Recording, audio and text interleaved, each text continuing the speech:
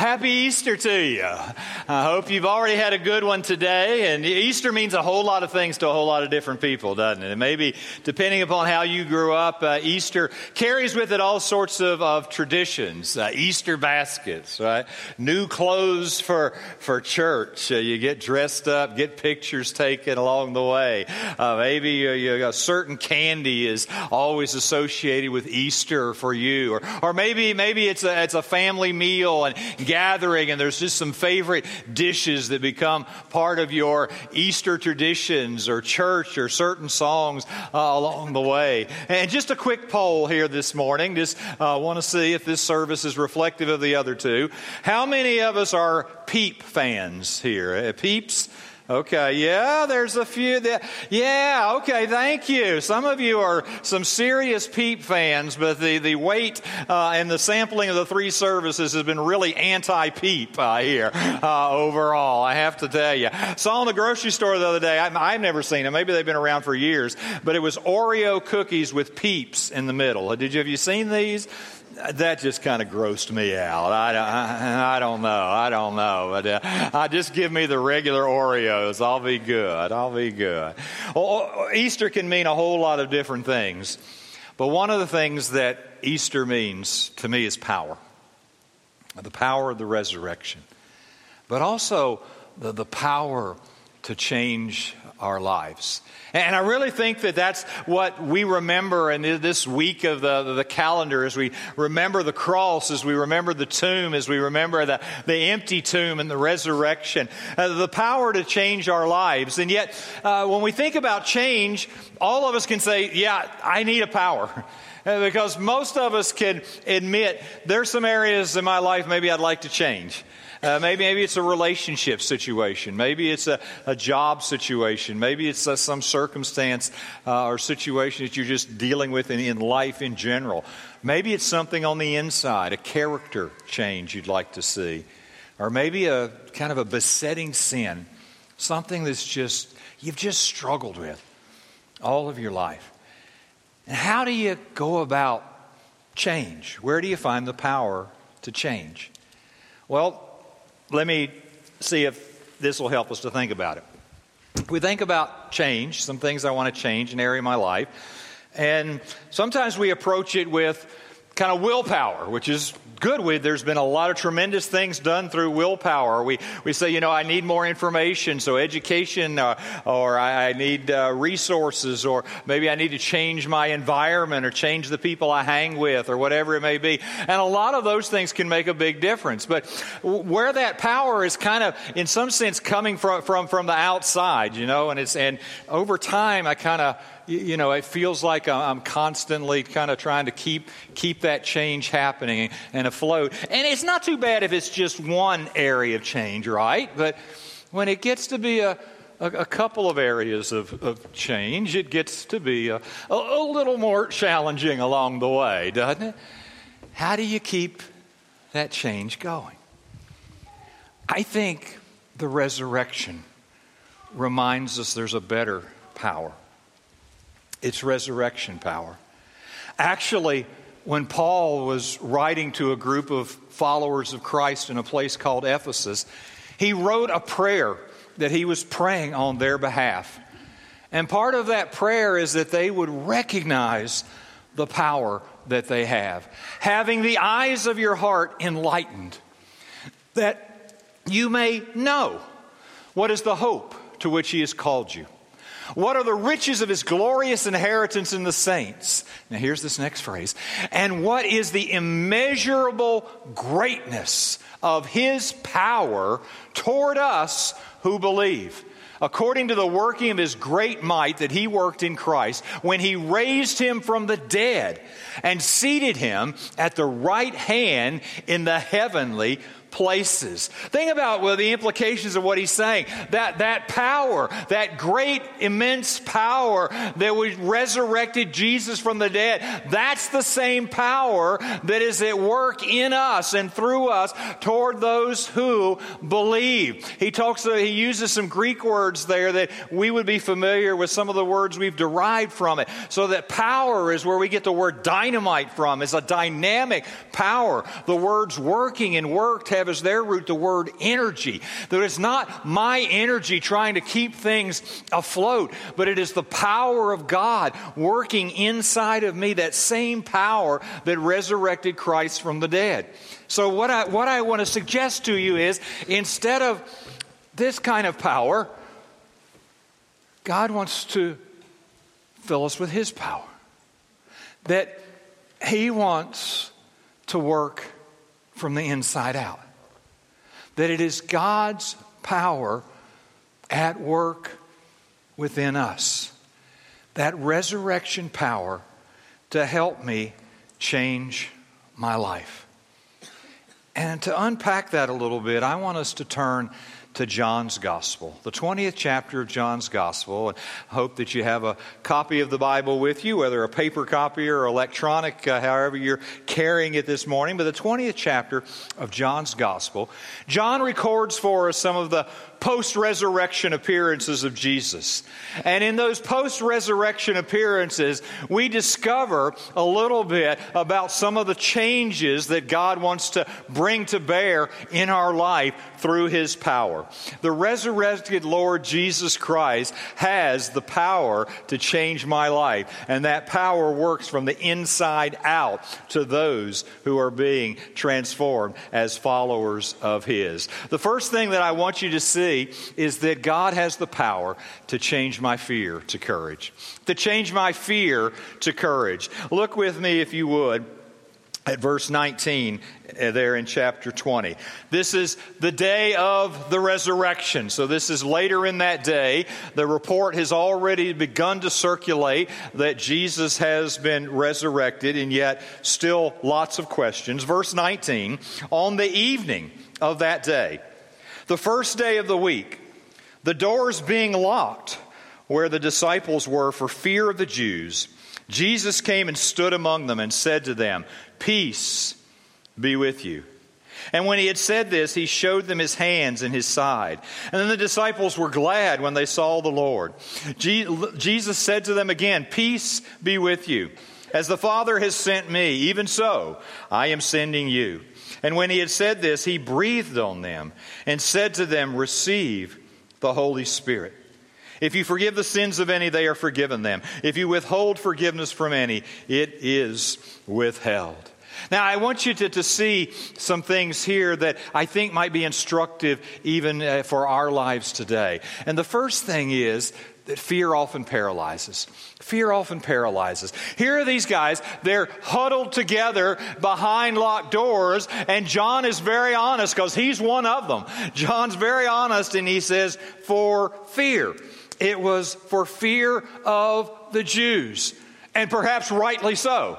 They've seen Jesus arrested. They've seen Him tortured. They've seen Him crucified. They saw what happened to Him, and they know we're associated with Him, and it's very likely we're next. And so they had what we would perhaps say are some legitimate fears.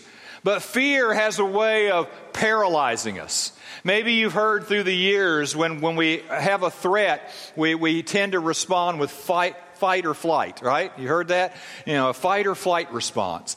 But actually there's a third response that's very common, and that is frozen. It's not just fight or flight, but sometimes in the face of threat, we freeze. That fear often paralyzes.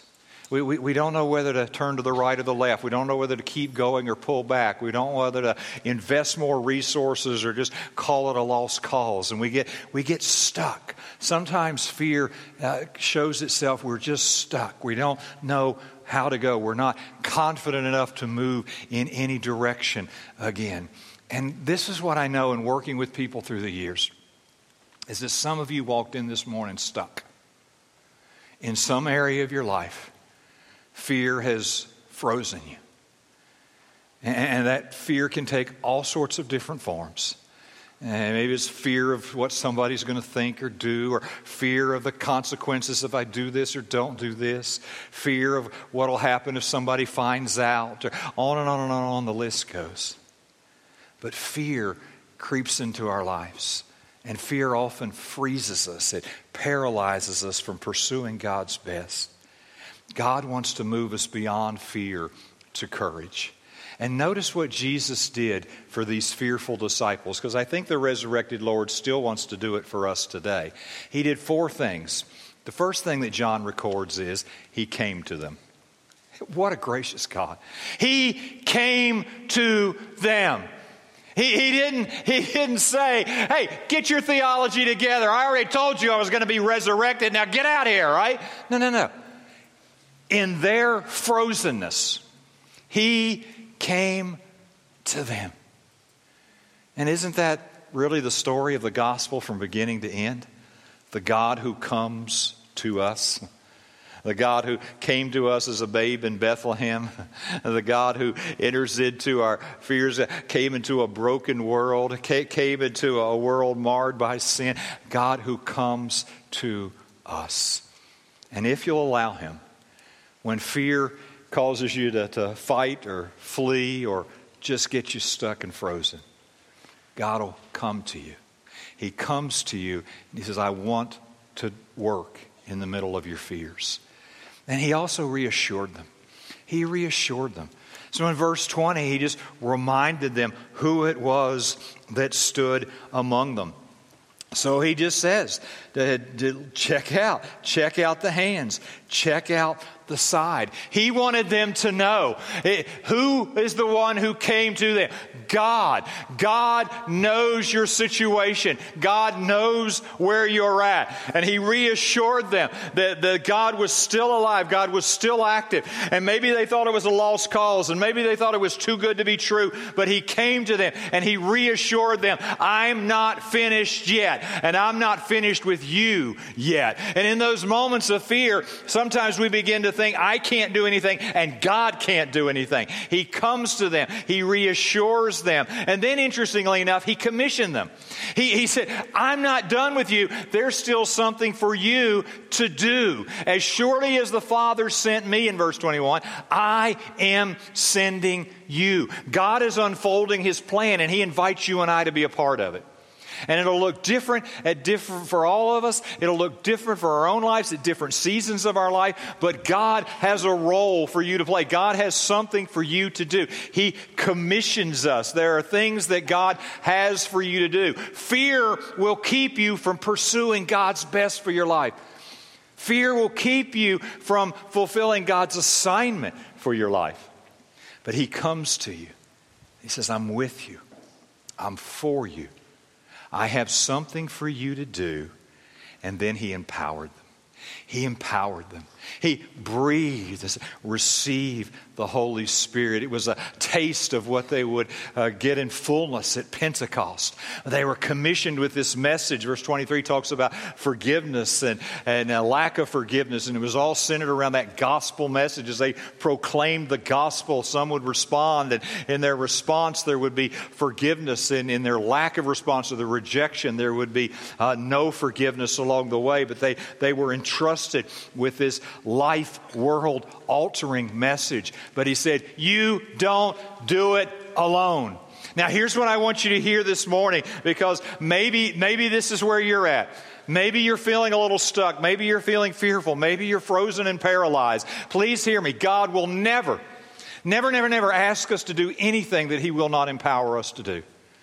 And I'm going to tell you, after walking with the Lord for a number of years, I am more convinced of that now than I've ever been in my life. Where God guides, he provides. Not always in my time and not always in my way, but he does. Listen, if God has called you to it, he will see you through it. He will not dump you. He will not abandon you.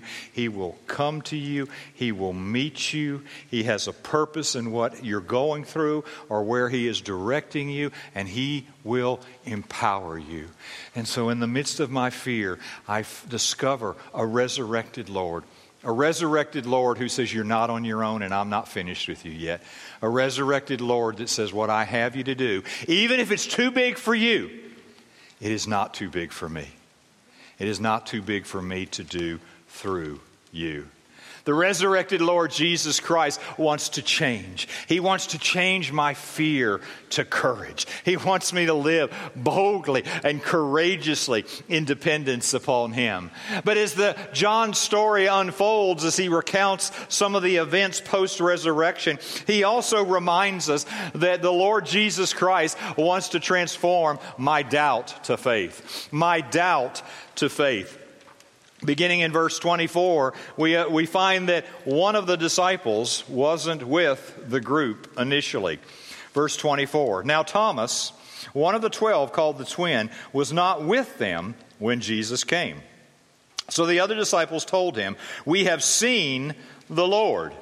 But he said to them, unless I see in his hands the mark of the nails, and place my finger into the mark of the nails, and place my hand into his side, I will never believe.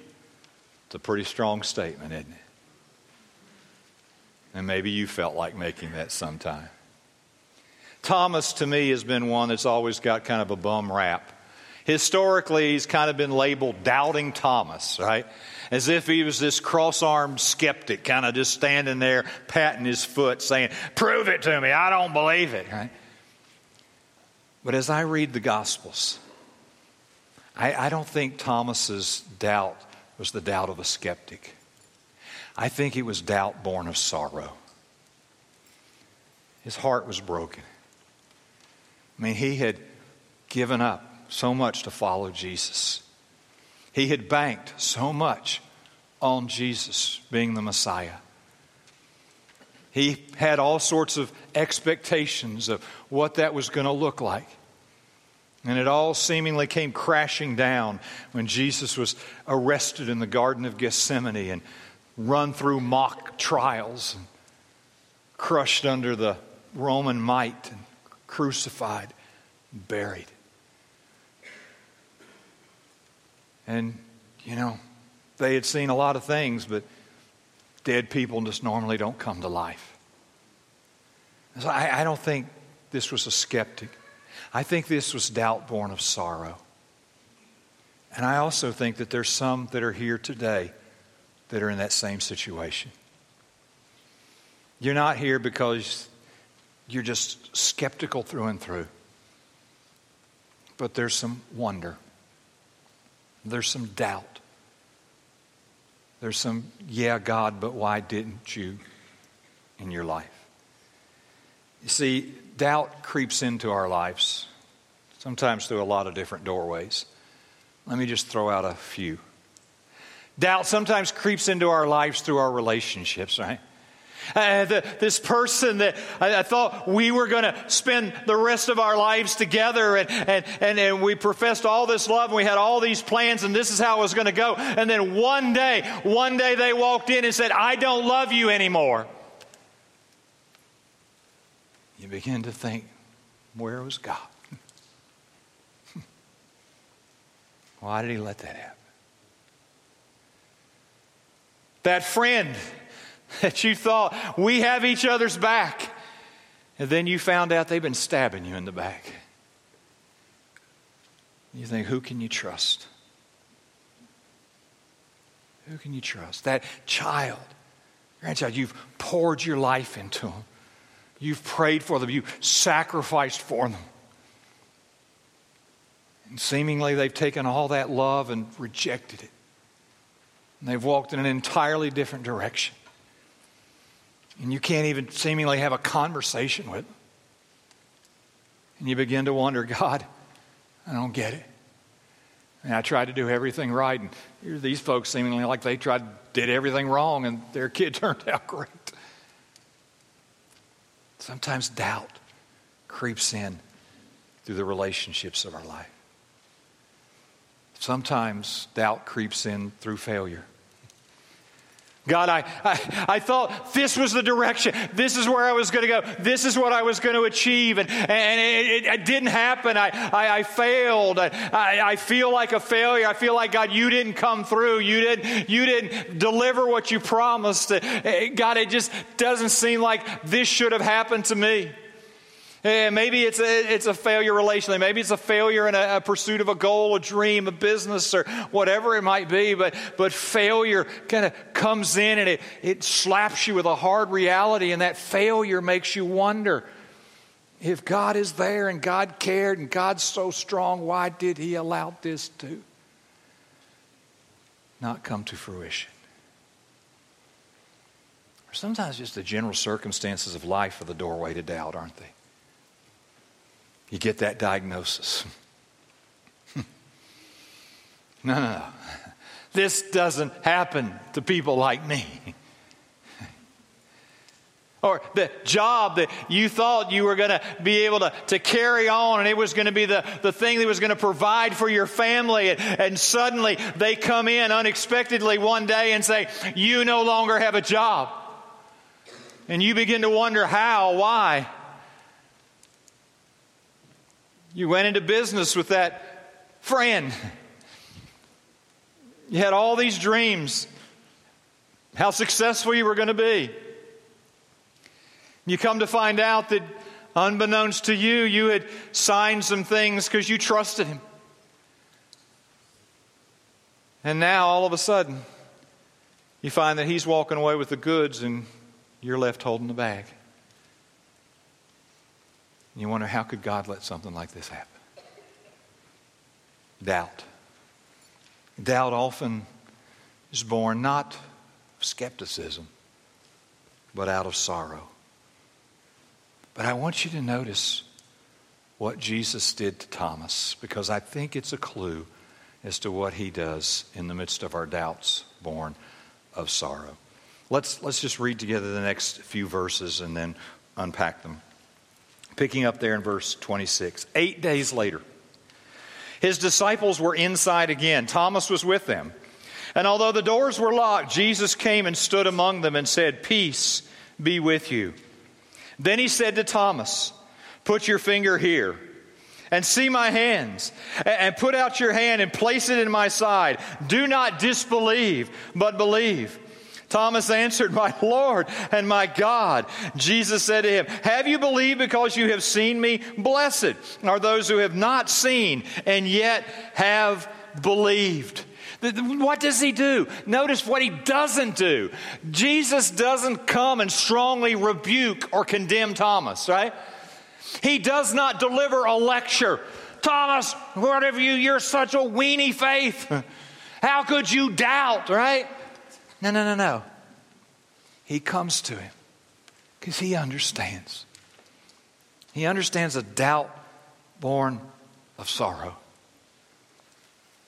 And interestingly enough, he came to him. Remember we said in our fears, he comes to us. In our doubts, he comes to Thomas. And he comes and he knows what Thomas has been dealing with. He knows the doubt he's been struggling with. So he says, "Hey, put your finger here. Put your hand here. I heard everything you said. I know. God knows where your struggle is. He knows the sorrow that becomes the doorway to doubt. He knows what you're dealing with. You don't have to hide that from him. In fact, here's what I want to encourage you with this Easter Sunday morning. Very often, if we will allow him, God will take our doubts and he'll meet us there. He'll take our doubts and that'll become a place where he'll meet us. He'll meet us in a very real, a very personal, a very powerful way. But we have to come before him with our doubts. And here's what I want you to hear. Go back and read the Psalms sometime. The Psalms are raw in a lot of places. I mean, it's David or somebody else screaming about injustice, or this isn't right, or the wicked are prospering, and they're carrying all this stuff. God, why haven't you shown up? Why haven't you delivered on this? And they take it all, but they take it to God. And I just want to encourage you. God is big enough to handle your doubts. He's big enough to handle your fears. Sometimes we think, if I doubt, I pull away. I doubt, I don't talk to God. No, talk to him out of your doubts. Talk to him in the midst of your doubts. And by the way, One other thing that Thomas did you notice? He was still hanging out with those other guys. He doubted. He didn't believe.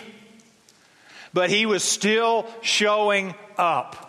Here's what I have found. Sometimes, I believe the enemy uses this in our life, sometimes in the midst of our sorrow, sometimes in the midst of our pain, sometimes in the midst of our doubt, we not only just back away from God, we begin to pull back from God's people. Because we kind of feel, and shame on us for ever allowing the church to be that way, maybe we feel this is not a safe place to doubt. This is not a safe place to struggle. But Thomas, he kept showing up. And sometimes the best thing you can do in the middle of your doubt is to keep showing up. To keep showing up among God's people. And see what God does in the midst of His family. Please hear my heart on this, and no illusions of this being a perfect church, because I wouldn't be the pastor if it were. But I hope unto God this is a safe place. A safe place for you to struggle. A safe place for you to have questions. A safe place to say, I don't have it all together. But I'm going to keep showing up. I'm going to keep showing up and see what God might want to do. And maybe on an Easter Sunday, this is your first time ever here, or maybe first time in a while. And I just want to encourage you. I think you'll find overall this is a safe place. Check it out. Allow God to use the body of Christ to speak into the fears, to speak into the doubts that you may have along the journey of life.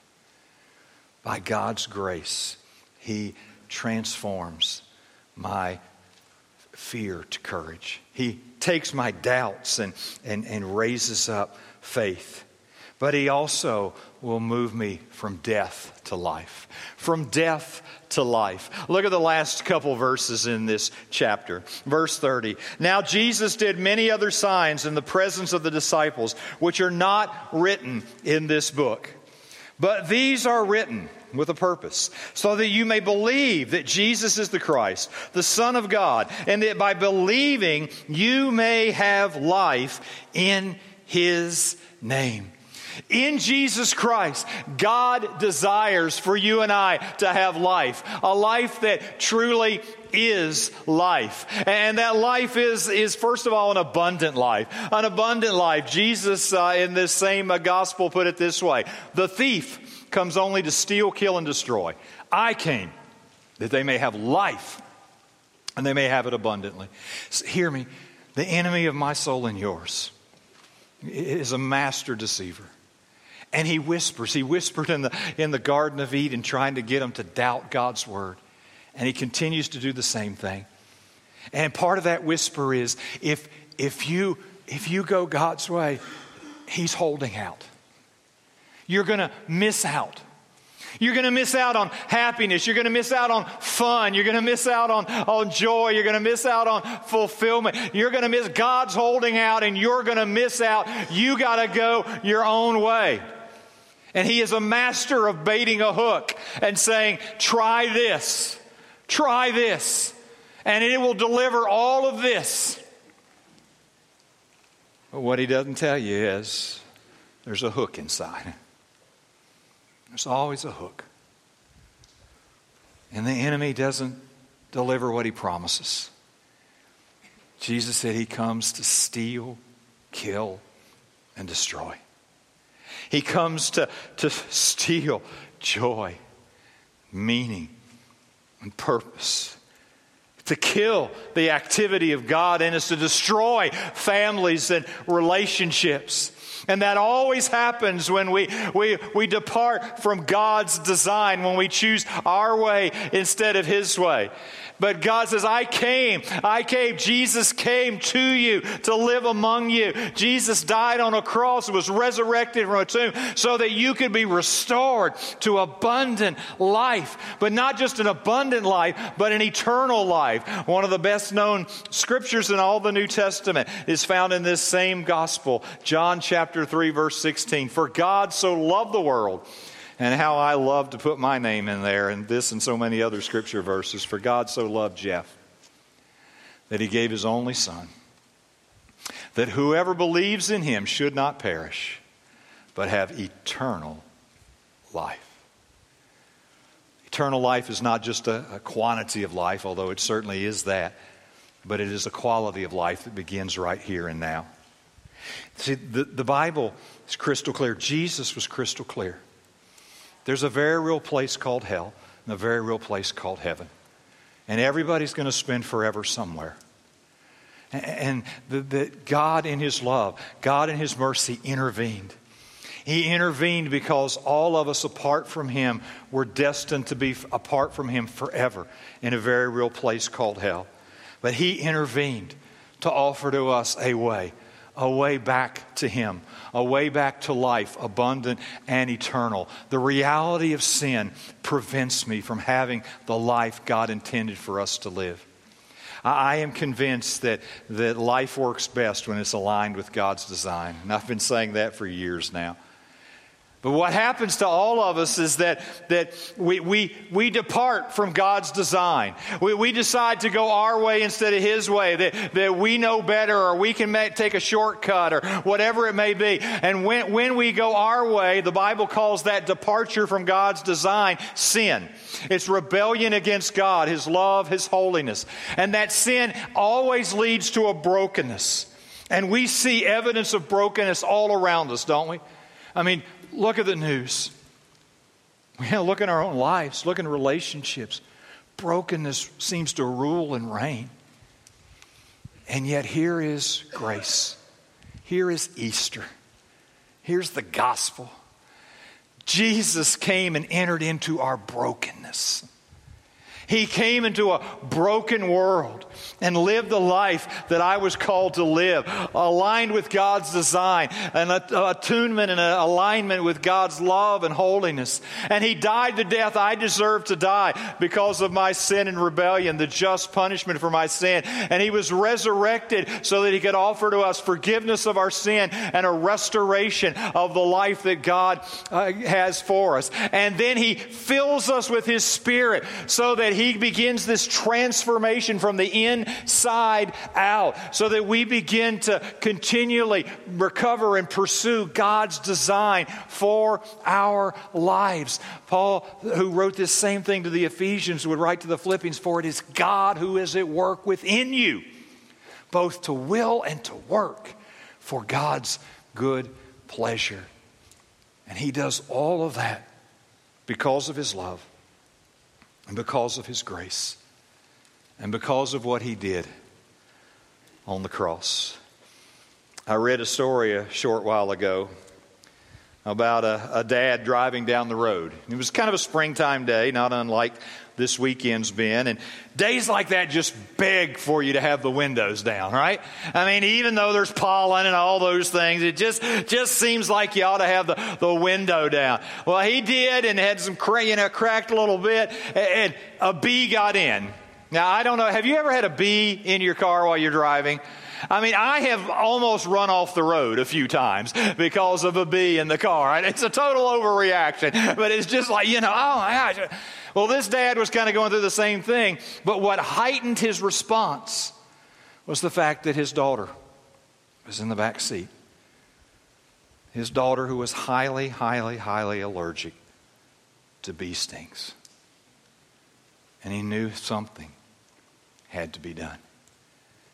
And so the girl, she's crying, and she's, Daddy, there's a bee, I want to get stung. And she knew what happened to her when she got that. And so he rolled down all the windows, trying to hope the bee would fly out. It didn't. He tried to find a place to pull over as quick as he could. He finally pulled over, and he whips off his seatbelt, and he leaps into the back seat, and he's trying to figure out how do you get this bee, and he didn't have anything to kind of swat it with or hit it with. And the girl's just crying, and finally he just takes his hand, and he kind of just, puts it up there against the windshield over the bee, and then grasps it and then just hangs on for the inevitable sting, right?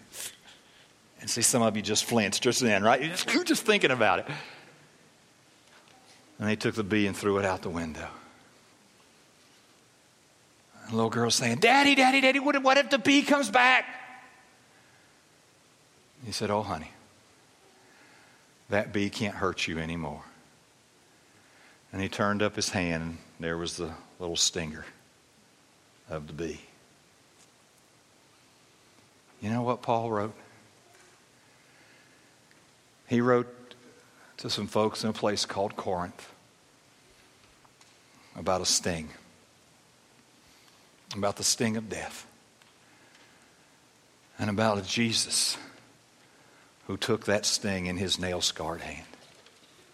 Here's the words that Paul used.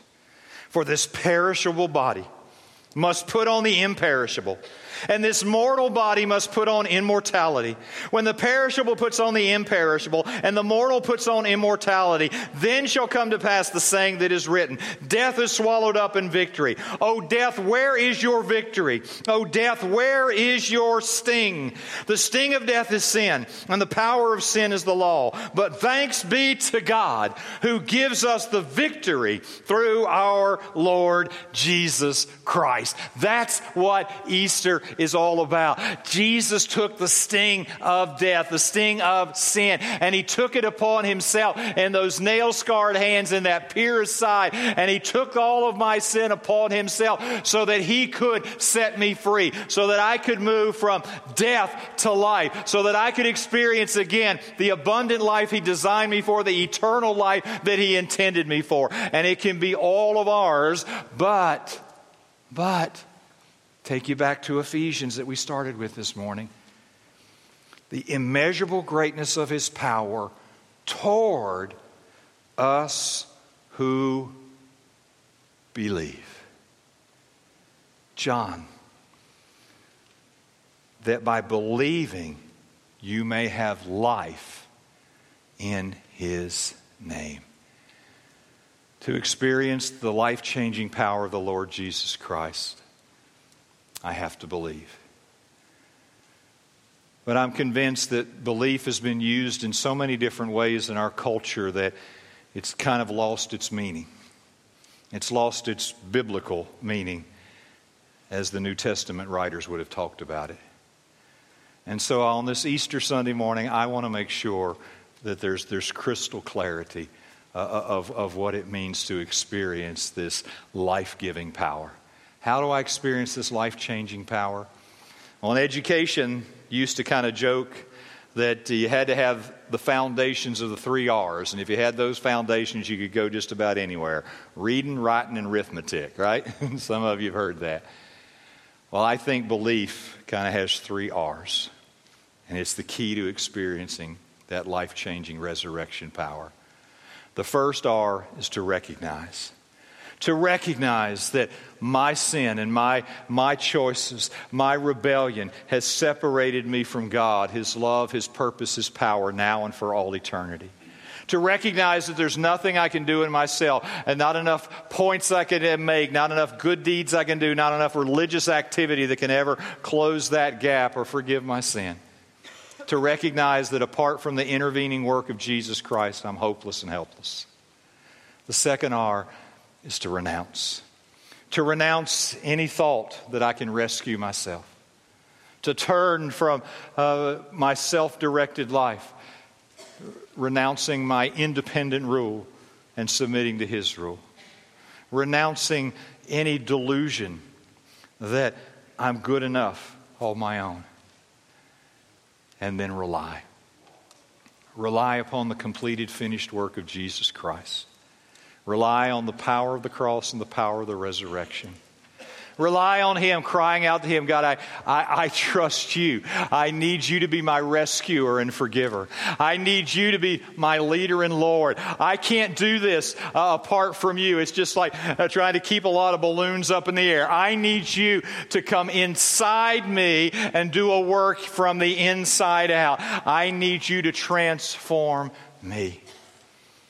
And so I cry out, renouncing self-righteousness and self-direction and self-rule, and relying totally on the finished work of Jesus Christ, and relying on him to be the rightful leader and Lord of my life, and relying on his power to make it so.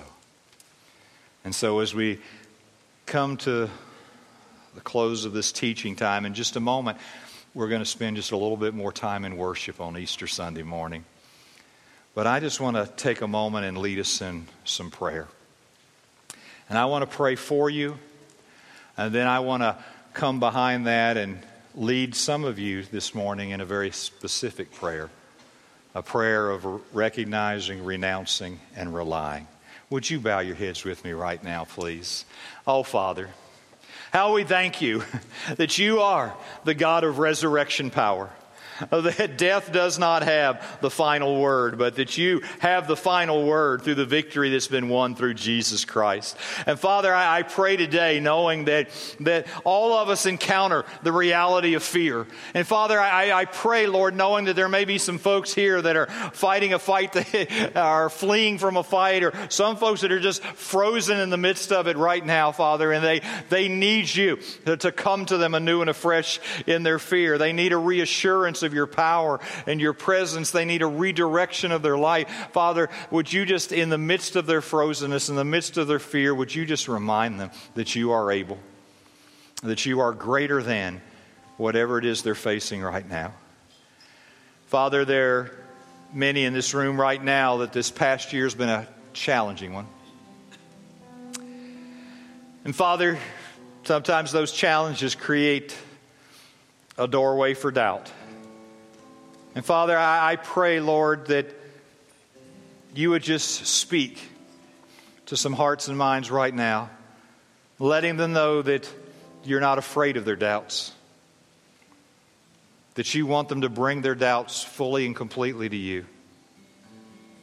And just encourage them to stay connected to you and to the body,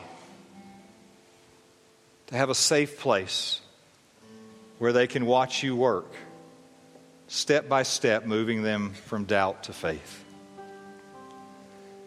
And Father, there are some here right now this morning that this Easter Sunday morning is a divine appointment. It's the day that you have appointed to draw them from death to life. And so, Lord, I just pray even now that your Spirit would draw them, because I can't, but you can. And Father, I pray that you draw them to a saving faith.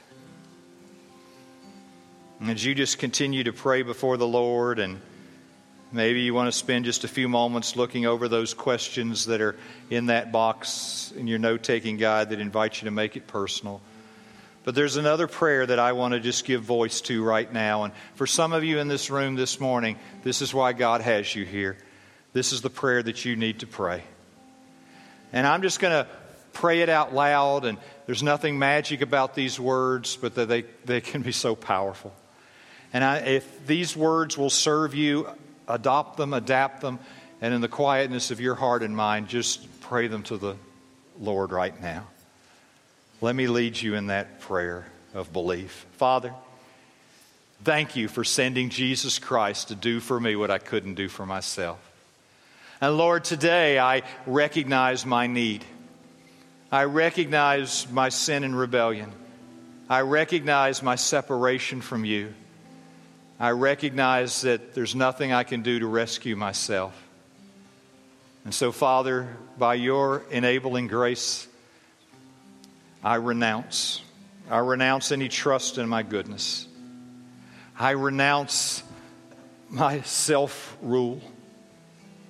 And I turn from that and I turn to you. And Father, by faith right now, I just rely on the finished work of Jesus Christ. What he did on the cross and what you certified and affirmed through the resurrection. So I cry out to you, be my rescuer, be my Savior. Forgive my sin, cleanse my life. Be the leader and Lord of my life from this point forward.